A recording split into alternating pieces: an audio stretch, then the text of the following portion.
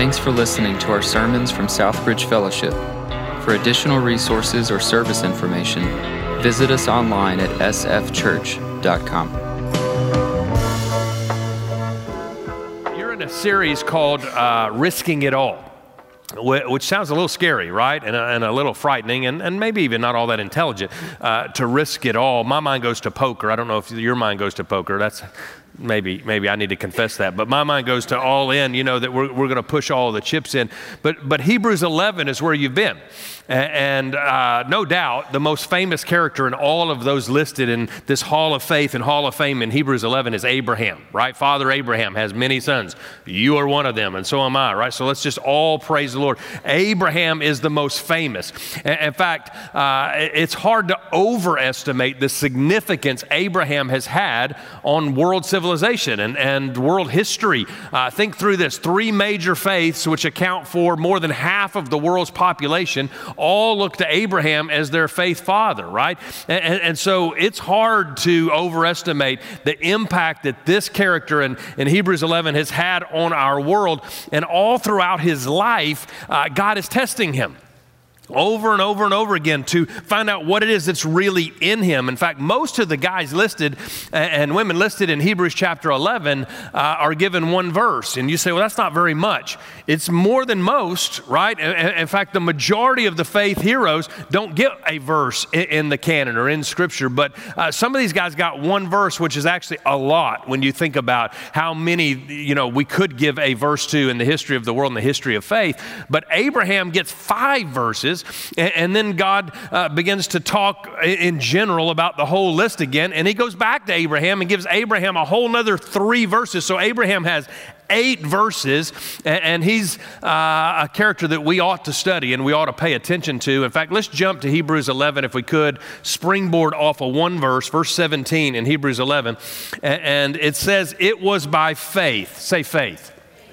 It was by faith that Abraham offered Isaac. That's the story we're going to talk about. You know that story, and there's a lot of lesson in that story. As a sacrifice when God was testing him. Underline or circle those words in your Bible, testing him.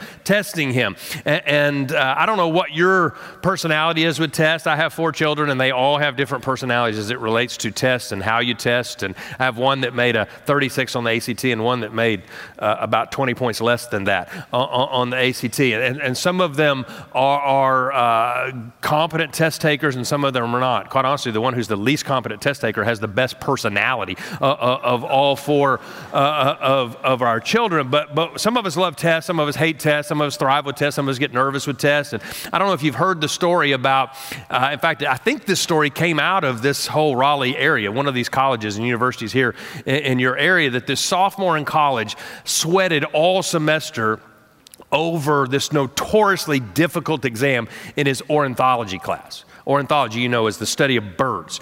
And in this class, he is studying all semester, stressed over the final that everybody knows is going to be very, very difficult.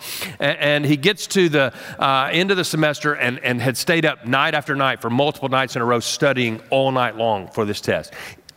He was distressed and dismayed and quite honestly ticked off when he walked into the final and he realized that the final he had been preparing for was not going to be multiple choice questions like he thought, was not going to be essay questions about birds like he thought, but that the test was 25 questions, the whole test, 25 questions. And there were 25 slides presented on the screen at the front of the room of birds, not of birds in all of their magnificent color, but just the feet of birds.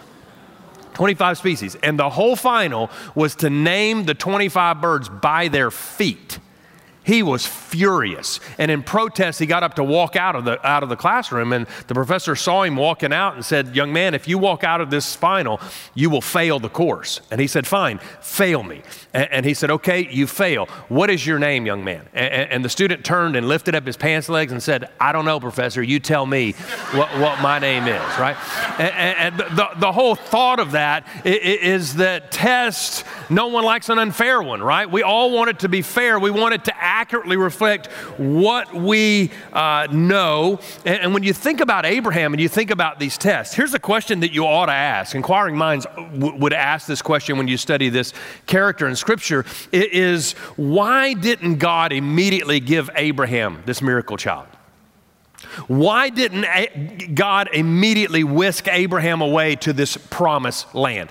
The moment Abraham trusted God, placed his faith in God, why didn't God give him that child and take him to the promised land? Instead, he made him wait 25 to 30 years for this promised child, leading him down this wandering and winding path filled with dangers and heartbreaks and setbacks. Why? And this is so important to the context of Scripture. It's because God was not just trying to take Abraham somewhere. He was trying to make Abraham someone. And he was not just doing something through him. He wanted to do something in him. And listen to me today, church. What God is doing in you is just as important, if not more important, than what God wants to do through you. And when you read the Scripture, you understand that he doesn't want to just take us to heaven. He wants to put heaven in us. In Genesis 22 is where we find this story. It's where we find this test in Abraham. If you got your Bible, turn to Genesis 22 at the beginning of the Bible. And when we get to Genesis 22, okay, we find Abraham in another test. In fact, this is the greatest test that Abraham ever faces. And by the way, we know it's a test. We just read it in verse 17 of Hebrews 11. The Scripture tells us, under the inspiration of the Holy Spirit, in the canonized Scripture, it says it was a test. So we don't have to wonder what was going on here. It was a test. God was testing him. But you have to keep in mind, in Genesis 22, Abraham did not know it was a test. Right? And so he's walking into it not understanding what you and I understand looking back on it, that it's a test. In fact, the old King James Version says that God tempted Abraham. That's a terrible translation, English translation of the Hebrew word there. God doesn't tempt, right? We know that according to James. God does not tempt. God tests, and it's very different. In fact, the Hebrew word there is better translated, not tempted, but prove. And the word picture is like a furniture builder who builds a beautiful, sturdy piece of furniture and then pushes on it to see what's there and to test. Excuse me. Can somebody get me a water? To test it in such a way that we have to prove this table, right? And so that's what the builder is doing in this scenario, God being the builder of your faith. Look at this, church. We're coming from both sides. Thank you. He's going to test it. The enemy, your enemy and my enemy, tempts us to cause us to fail or succeed, to trip us up, right? He tempts us. But God tests us to prove what it is that is actually in us and to bring out the best in us. Now, Genesis 22, we get to this place 22 chapters into the Bible, and Abraham has already had this miracle baby. Right? And they name him Isaac, which there's humor in that in the Hebrew. When you understand the Hebrew, there's a whole lot of humor in it. Isaac means son of laughter. The whole thing's hilarious to them. And it's not lost on them. They understand how hilarious it is. Abraham and Sarah are basically both 100 years old when this baby is born. And they think that's funny. In fact, when you play that out in your mind, the fact that they're 100 years old when this baby is introduced into the family means that all three of them, Abraham, Sarah, and Isaac, on their first birthday got diapers for their birthday. I'm just kidding. I'm not kidding. I'm just kidding. I'm not kidding, right? But let's just jump in the text. Let's read it together. Verse 1. Sometime later, God tested Abraham. There's the word. Underline it in your Bible. Tested Abraham. He said to him, Abraham, and Abraham replies, here am I. Now, just so you know, here am I in the Hebrew is not the equivalent in the English of hello. It's bigger than that. It's here I am. I'm ready for your command. It's almost a military term. It's a term of surrender. God, here am I. I'm ready for whatever you would command.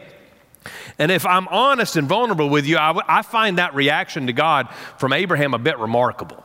But because up until this point, 21 chapters in, every time God has come to Abraham, he's asked him to leave something good or something beautiful or to do something and attempt something impossible. I would be like, oh no, God.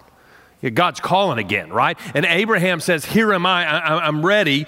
And by the way, you would think for Abraham, that Isaac's birth would be the pinnacle of his faith journey, right? That this would be the highest point in his whole faith journey. And from that point forward, it's just free sailing, right? Like he got on an escalator in his walk with God, but it's actually just the beginning of his walk with God. There's more to come. And you and I who know the story, we from our perspective, we know on the backside of this test that's coming is the greatest blessing the world will ever know. We know that, but Abraham doesn't know that. And you need to know God is not testing you to see if you will fail or succeed. God is testing you because he wants to bless you. That's what he wants for you, and that's what he wants for his children. He wants to bless you. And Abraham says, here am I, because he trusts God. And by the way, that's the difference between a life of drudgery and a life that is filled with joy, is learning to trust Jesus. That's the difference.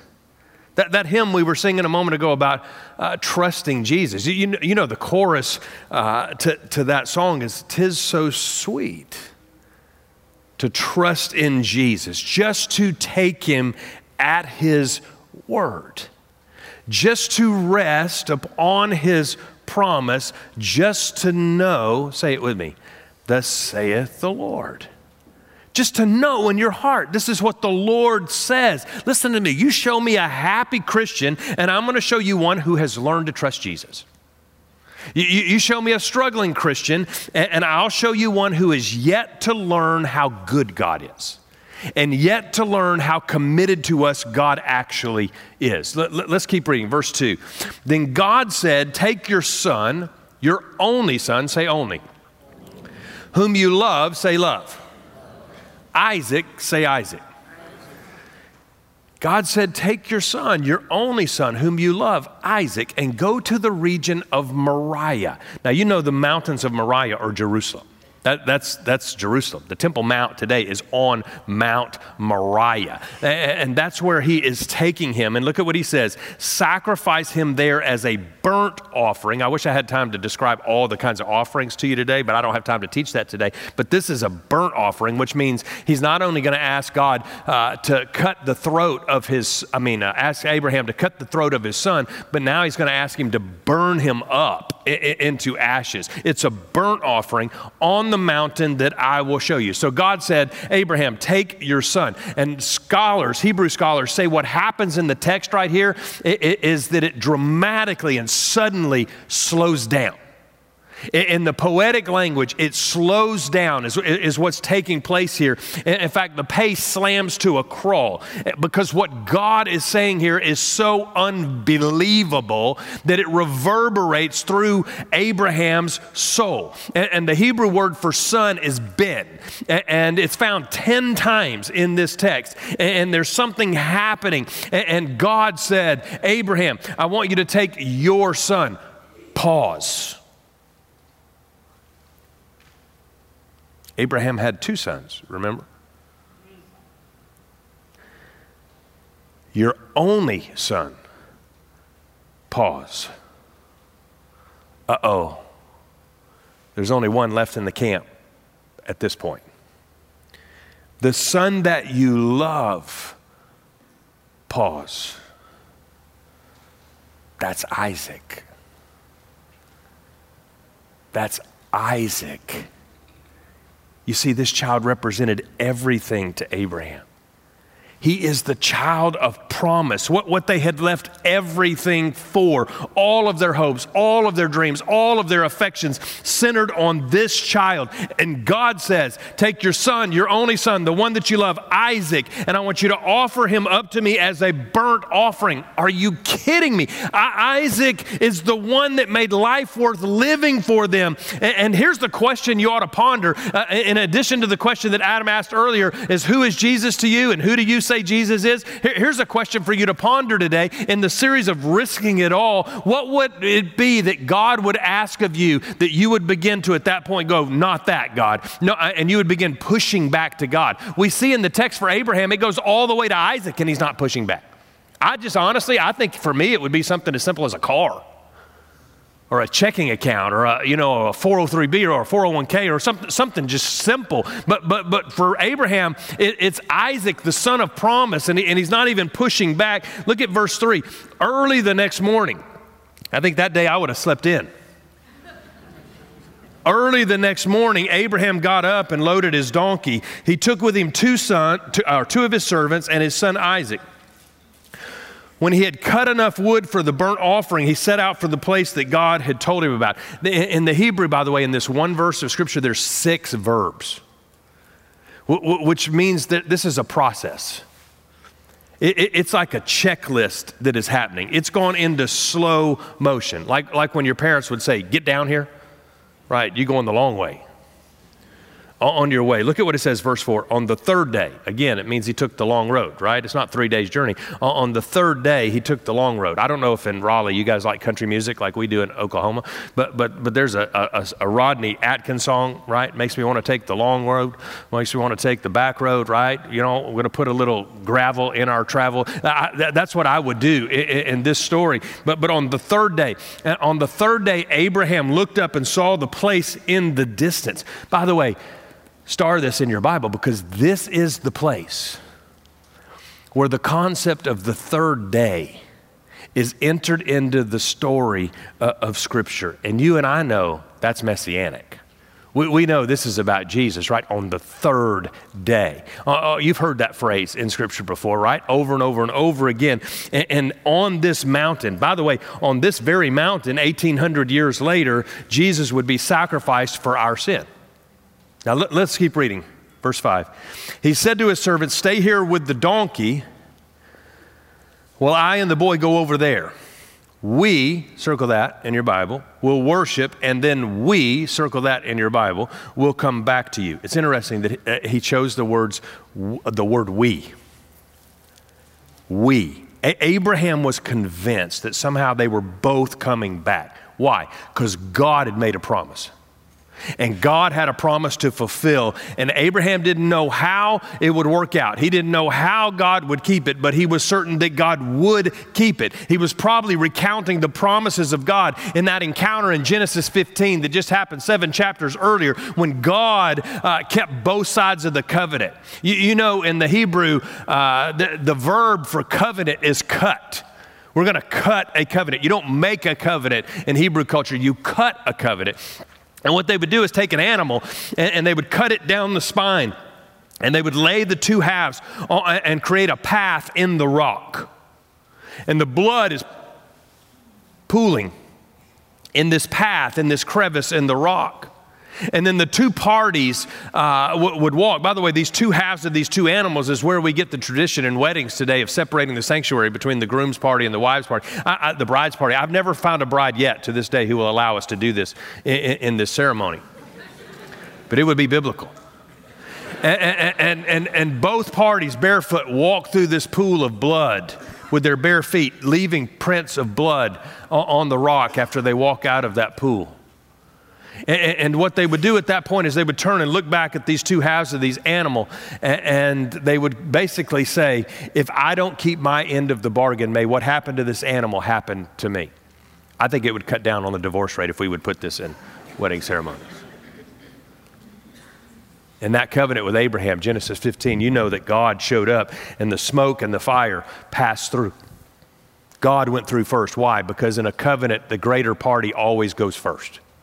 And God is the greater party. And so he passed through. And then what he told Abraham, by the way, is that I'm going to give you descendants, as many as there are stars in the sky, as many as there are grains of sand on the planet. I'm going to give you descendants and nations, and the whole world is going to bless your name. That's what I'm going to give you. In exchange, what I want from you, Abraham, is perfection. And so when Abraham, I don't know what he was thinking in that moment, where the calling on his life was perfection, and yet he's going to walk through. He begins to put his foot in that blood, and God sticks his finger in Abraham's chest and says, no, you can't do it. And he passes out, and the fire and the smoke pass through again. And then God was saying, I'm going to keep both sides of this covenant. It's not going to be on you, Abraham. Perfection, not even possible in you, right? That's not what God would call us to either, right? Because it's not possible. But he's going to do it. He's going to do that in us and through us. That's what God does. He keeps both sides of the covenant. In fact, Abraham keeping his part of the covenant to, birth nations and descendants as numerous as the stars in the sky. He's 100 years old. An IV of Viagra would have not enabled him to populate the whole world. Think through this for a moment, that God is keeping both sides of the promise, and God is so concerned about this that 400 years after Abraham, he's like, I want you to know this, I want you to see this, I want this to be a part of the daily ritual. Now I want you to commemorate that covenant every single day of the year. At 9 a.m. you do it, at 3 p.m. you do it, every day. In the rain, you get wet. On Shabbat, of course, especially on Shabbat. During the festivals, of course, during the festivals. Every day, I want you to do this at 9 a.m. and 3. By the way, it's amazing when you read Scripture how many things appear at 9 a.m. and 3 p.m. in the afternoon. You remember Elijah calling fire down from heaven? Happened at 3 p.m. You remember Jesus being put on the cross? 9 a.m. Jesus died on the cross at 3 p.m. And God is setting a story. Why? It's one story. It's one story. It's one story, and all of history is his story, and he's setting the stage, and this little drama and this little play is playing out on the mountain where 1,800 years later, Jesus would find himself on the cross. And at 9 and 3, you do this every single day. Multiple priests involved in this whole thing.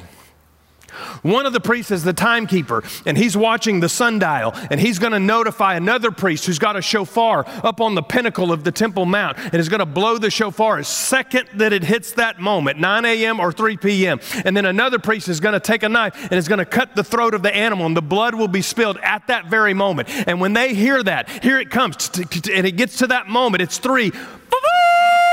And he's shouting the shofar over the town. And all the believers who hear that shofar in that moment, they stop what they're doing in that moment, and they believe for a moment. And they're saying, God, would you please keep your promise? Listen to me. Don't misunderstand in Scripture. All of those times where those animals were killed, it was never for the forgiveness of sin.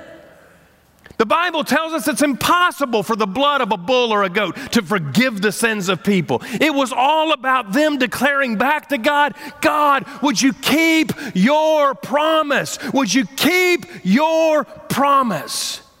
And Abraham, in the dark, is walking for 3 days in this journey, and he's wondering, what are you going to do, God? But he's recounting the very promise of God. God, you promised. You promised. By the way, Hebrews 11 tells us that Abraham believed that he was going to kill Isaac, and that somehow God would raise Isaac from the dead. That's what Abraham believed. Now, we read the story with the end in mind because we know the end. We know what happens. So all along in the story, we're looking for the ripcord. In fact, we do that because we've read these stories. We do it in our own faith walk. God asks us to risk something. God asks us to give something, and we're always looking for the ripcord. Listen, what drove Abraham up that mountain was not the strength of his character. He was not walking up that mountain the whole time saying, I can do it, I can do it, I can do it. No. He was going up that mountain the whole time saying, God is faithful. All your promises are yes and amen. The only thing that can drive you onward as a husband, as a father, as a mother, as a wife, through difficult times, through tragedy, through financial hardship, through sickness, it's not the strength of your character. It's an unwavering conviction in the goodness of God and an unwavering conviction in the promises of God. Let's keep reading. Verse 6. Abraham took the wood for the burnt offering, and he placed it on his son Isaac, and he himself carried the fire and the knife, and the two of them went on together. By the way, kudos to Isaac here. He's carrying the wood. Now think through that for a moment. If he's big enough and strong enough to carry the wood, he can evade a 100-year-old man. Most scholars think he's at least 15 years old. That ruins the plays and books we read as children, doesn't it? We think of him as a baby or a small toddler. He's at least 15 years old. He's carrying the wood to the offering, which means at some point he's not being wrestled onto that altar by his 100-year-old dad. He is laying himself on the altar. Here's a question that you ought to ponder if you're a parent. Would your kid do that?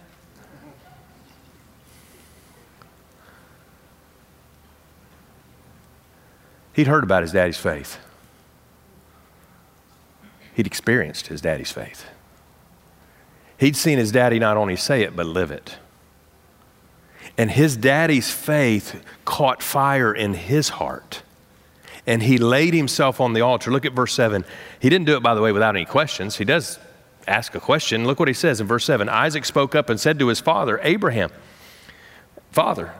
Yes, my son, Abraham replied. The fire and the wood are here, Isaac said. But where is the lamb for the burnt offering? Do you know what that means? Isaac had seen this before.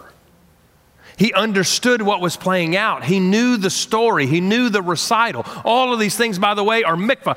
Mikvah is the Hebrew word for recital. It's a rehearsal. This is all a recital and all a rehearsal for the real thing that is going to come one day. Verse 8, Abraham answered, God himself, you ought to underline those words, God himself will provide the lamb for the burnt offering, my son. And the two of them went on together. Now we know what Abraham's been doing for 3 days, right? In the dark and in the silence, he's been reminding himself of the promises of God. And by the way, this was not just a command to kill Isaac. If that were the case, he could have just stabbed him in the tent and, avoided all of the gyrations and charade and preparation and all that went with it. It was bigger than a command just to kill Isaac. This was about the firstborn.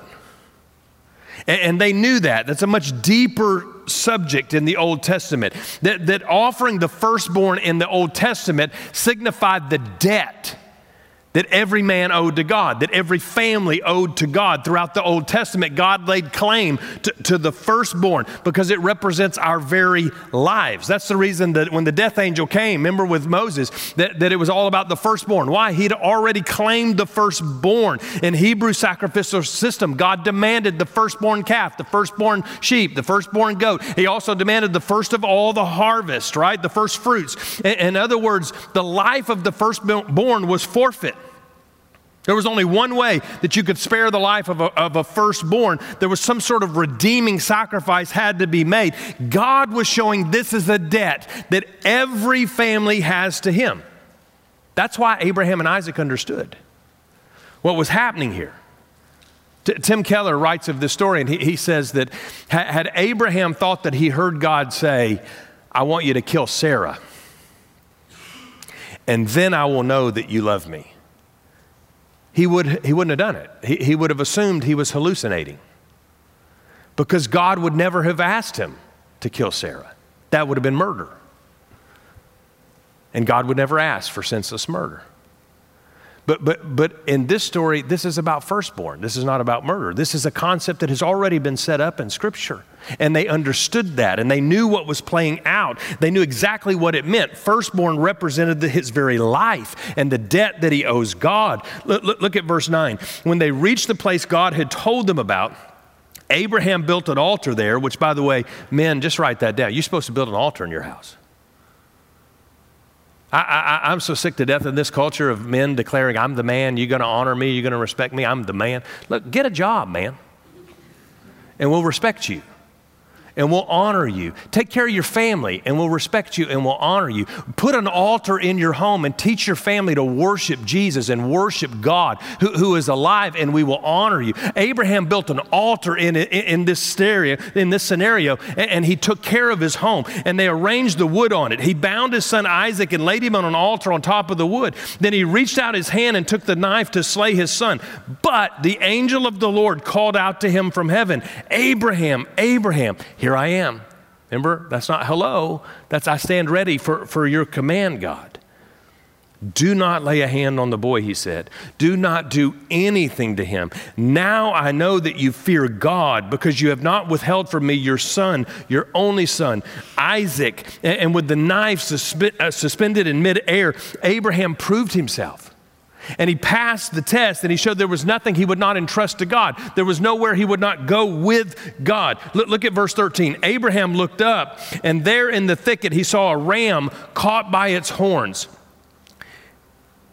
He went over. By the way, the fact that it was caught by its horns means that its body was unblemished. An unblemished lamb. He took it and sacrificed it as a burnt offering instead of his son. So Abraham called the place, the Lord will provide. And it is said to this day, on the mountain of the Lord it shall be provided. What you name a place in Hebrew is extremely important because it commemorates what happened there. Last week Dave told you about Gideon. Remember, he said, and they called it Jehovah Shalom, which means the peace of God. In this place they called it, the Lord will provide. Isn't it interesting that they didn't call this place Abraham obeyed? It's interesting. But there was something far more significant on display than Abraham's impressive obedience. And what was being demonstrated is God's commitment to us. And his commitment to keep his word, his commitment to keep his promises. Remember, Mount Moriah is right outside of Jerusalem. And scholars say this is the very place, Calvary, where Jesus was crucified. By the way, it's not just the same mountain where Abraham and Isaac took place. It's not just the very same spot and very same moment where David, remember, he bought the threshing floor that for a place of worship. The exact same place. Why? It's one mountain. It's one place where all of this is playing out. All of this was recital for the real story that was coming in the person of Jesus. In other words, 1,800 years before Jesus would die on a cross, on that very rock, this whole story with Abraham and Isaac is playing out. And it's as if Abraham is playing the part of God and Isaac is playing the part of Jesus up until a moment, right? Up until the moment where the lamb is caught in the thorn bushes. And more than 1,800 years later on this very same mountain, it would play out for real. But this time there would be no substitute lamb provided because Jesus is the substitute unblemished lamb. And he would willingly lay on that altar. Because of that, we could know the Father loves us. And the Father keeps his promises that he would not withhold his Son, his only Son, the one he loves, from us. And this story is not first and foremost about Abraham's commitment to God. It's about God's commitment to Abraham. That's why they called it the Lord will provide, and not Abraham obeyed. And about 1,800 years later, it's the Passover. And about 2 million Jews have gathered on Mount Moriah in Jerusalem. And on that Friday afternoon, it's 5 minutes till 3. They're getting ready for the sacrifice to happen. They're getting ready for that moment to happen on the Passover, one of the greatest feasts, if not the greatest feast of all the feasts. And that priest, that timekeeper, is watching that sundial as it gets 4 till, 3 till, 2 till, 1 till, 3 o'clock. And then they get to that moment and he gives the signal. And the priest on the top is blowing the shofar, and everyone in the town stops to remember, God, keep your promises. And on that Friday, in a stone quarry just a couple of 100 meters away, are 3 crosses. And on those 3 crosses, the guy in the middle looks like he is dead. And in that moment, when that shofar blows, he lifts his head and he screams, "It is finished." Because God keeps his promises. The very promise he had made 1,800 years earlier. He was saying in that moment, I am faithful. That is my name. And I will keep all of my promises. When you get to the end of your life, as we sang a moment ago, bless the Lord, oh my soul, all that is within me. By the way, Hebrew scholars think that what David was doing in that moment, and that psalm, was his spirit was rising up and telling his soul what to do. His soul is his mind, his will, and his emotions, but the spirit man, the part where the Holy Spirit indwells you, was stepping up and saying, I don't care if you're reserved. I don't care if you're tired.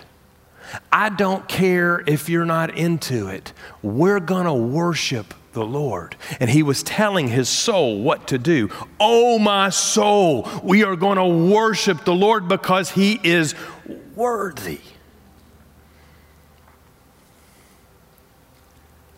I don't know where the application lies for you today, but I want you to hear God is faithful. He keeps his promises. Would you bow your heads and close your eyes and open your hearts today?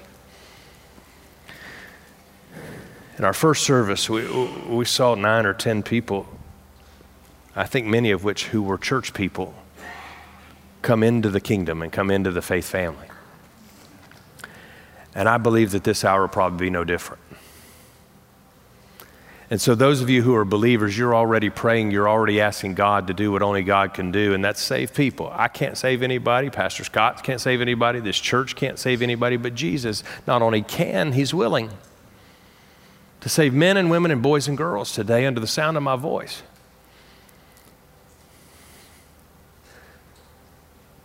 I want to ask you today, do you have an intimate relationship with Jesus Christ? You may say, well, I walked an aisle at one point in my life. That's not the question I asked. Do you have an intimate relationship with Jesus Christ? You say, well, I filled out a card. It's not the question. Does he walk with you and does he talk with you? I was baptized. Again, not the question. Do you have an intimate relationship with Jesus Christ? And could I ask you all across the room with nobody looking? The reason we have nobody looking is because the last thing I want to do in this moment is embarrass anyone. We're so glad you came, but I want to make sure you know where you're going. If you're here today and you say, Pastor Alex, I know for sure that Jesus is my Lord and my Savior. He's my forgiver. He walks with me. He talks with me. He's the Lord of my life. Would you raise your hand all across the room and let me see it? Thank you. You can put it down. Lots and lots and lots of hands. Lots of hands. In fact, I would say vast majority of hands. You can put them down. Every time I ask that question in a room like this and that many hands go up, there's something that just, my heart jumps and skips a beat, because what that means is that a man who died 2,000 years ago is still changing lives today.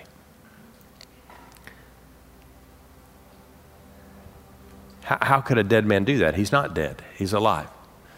He beat death, hell, and the grave, and he's alive. A dead man can't save anybody, but an alive man not only can, is saving people in this room and all over this world today. Some of you couldn't raise your hand, and I want to thank you for being honest. I don't want to embarrass you or point you out, but I would love to pray for you. If you're here today and you say, Pastor Alex, I don't know that Jesus is my Lord or my Savior or my forgiver. I don't think he walks with me or talks with me. If he comes back tomorrow, not certain he's coming for me. But I would like to know, would you pray for me? If that's you, would you just raise your hand and say, Pastor, that's me, pray for me. I don't know that Jesus is my Lord and Savior, okay? Anybody else? Just raise your hand and let me see it, okay? Anybody else? Would you just raise your hand? If you're going to pray, include me in that prayer. Okay? Anybody else? Seeing a couple hands. Anybody else? Pray for me. You say, well, I've been to church a long time. Again, that's not the question. Last time I'm going to ask, do you want to be included in that prayer? Anybody else? Just raise your hand. Say, pray for me, include me. Okay. If you're a believer, you're already praying. Father, I pray right now for those who are saying that they need assurance of salvation. They need an intimate relationship with your son, Jesus. I pray today would be the day of salvation, that it would spring up out of the ground today, and that you would save men and women and boys and girls. And what I would like to do is lead you in a prayer. And you say, well, I prayed the prayer, and I don't know if I have any assurance. Look, I'm not banking my salvation on a prayer I don't find anywhere in Scripture. I'm banking my salvation on the fact that I have a living, breathing relationship with a living, breathing God. It's an intimate relationship. But I do think that the prayer, properly prayed, and it reflecting your will, actually invites Jesus to step out of heaven and step into your life and to be the Lord of your life. The Bible says if you believe in your heart that God raised him from the dead and you confess with your mouth Jesus as Lord, not just Lord of the world, but your Lord, Lord of your life, you shall be saved. I want to help you do those two things, believe in your heart and confess with your mouth. And so I'll pray it one phrase at a time so that you can pray it after me. I don't want you just to repeat it. I want you to pray it. I want you to talk to God in heaven. And because I want to encourage those who are about to pray this prayer and mean it with all of their hearts, I'm going to ask those of you who are already believers to also pray it out loud as an encouragement to those who are praying this for the first time or praying it for the first time for real, so that no one will pray alone. But if you want to cross that faith line and trust Jesus to be the Lord of your life, would you pray with me and say, "Dear God, I know I'm a sinner, but today I ask you to forgive me for all of my sin. Jesus, come into my life to be my Lord. You call the shots in my life as my Savior, my forgiver. In the best way that I know how, I turn my back on my sin and I trust you alone, Jesus, to save me. Thank you for saving me. I receive you and I receive salvation." If you just prayed that prayer and you meant it with all of your heart, you're trusting Jesus to be the Lord of your life, the Savior and forgiver of your life. If that's you, would you just raise your hand and let me see it all across the room and say, "Pastor, I prayed that prayer. I meant it." Several hands going up. You can put them down. I want to say to you, congratulations. Congratulations. I don't know what the other applications are for you today. In fact, if you prayed that prayer today at the end of the service, the staff will be here across the front, and you just walk up and take one of them by the hand. You say, I don't know what to say. All you have to say is, "I prayed the prayer." In fact, as the service ends, if you say, "I'm not an extrovert at all, I'm not sure I could even do that," you just stay seated. Just linger in your chair. Somebody will come and check on you and talk to you. That's all you have to do, is just stay seated. But for others of you, there are other applications more than just salvation. When we talk about risking it all, that's about faith. And God wants to grow our faith. In fact, it was this very text last fall in our church. I was studying this very text. And through this text, God called me to another level of generosity. In fact, what I felt the Lord say to me in that season last fall was, "I want you to look at the most generous year you've ever had in terms of your tithes and offerings. And I want you to triple it for the next 2 years." It was a risk. And God was calling me. And there were moments where I'm asking the question, is it possible to outgive God? Because I think I'm about to. And then God told me to share with my church what he had asked our family to do. I'm not really for that, but I did it. And God took that commitment that God called our family to, and he did something so miraculous in our church that it would take me 3 Sundays to tell you about it. And you got to hear me today, church. Listen, when God asks you to give him something that's in your hands, it is not because he's in need of what's in your hand.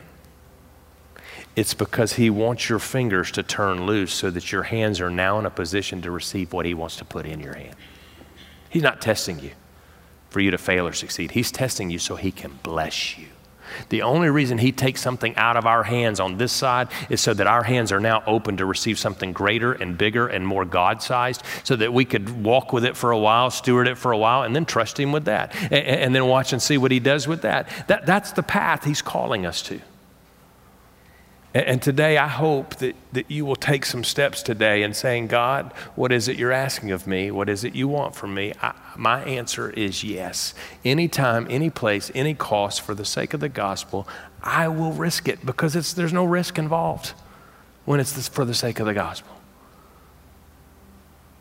And so, as we get ready to worship, would you just ask the Lord what he's saying to you today? If you prayed that prayer, would you either stay seated or find a staff member afterwards, and let's watch the kingdom advance today. Father, today, would you do in us, your kids, all you want? And may our answer be yes, yes, Lord, here am I. In Jesus' name we pray, and together we all say amen.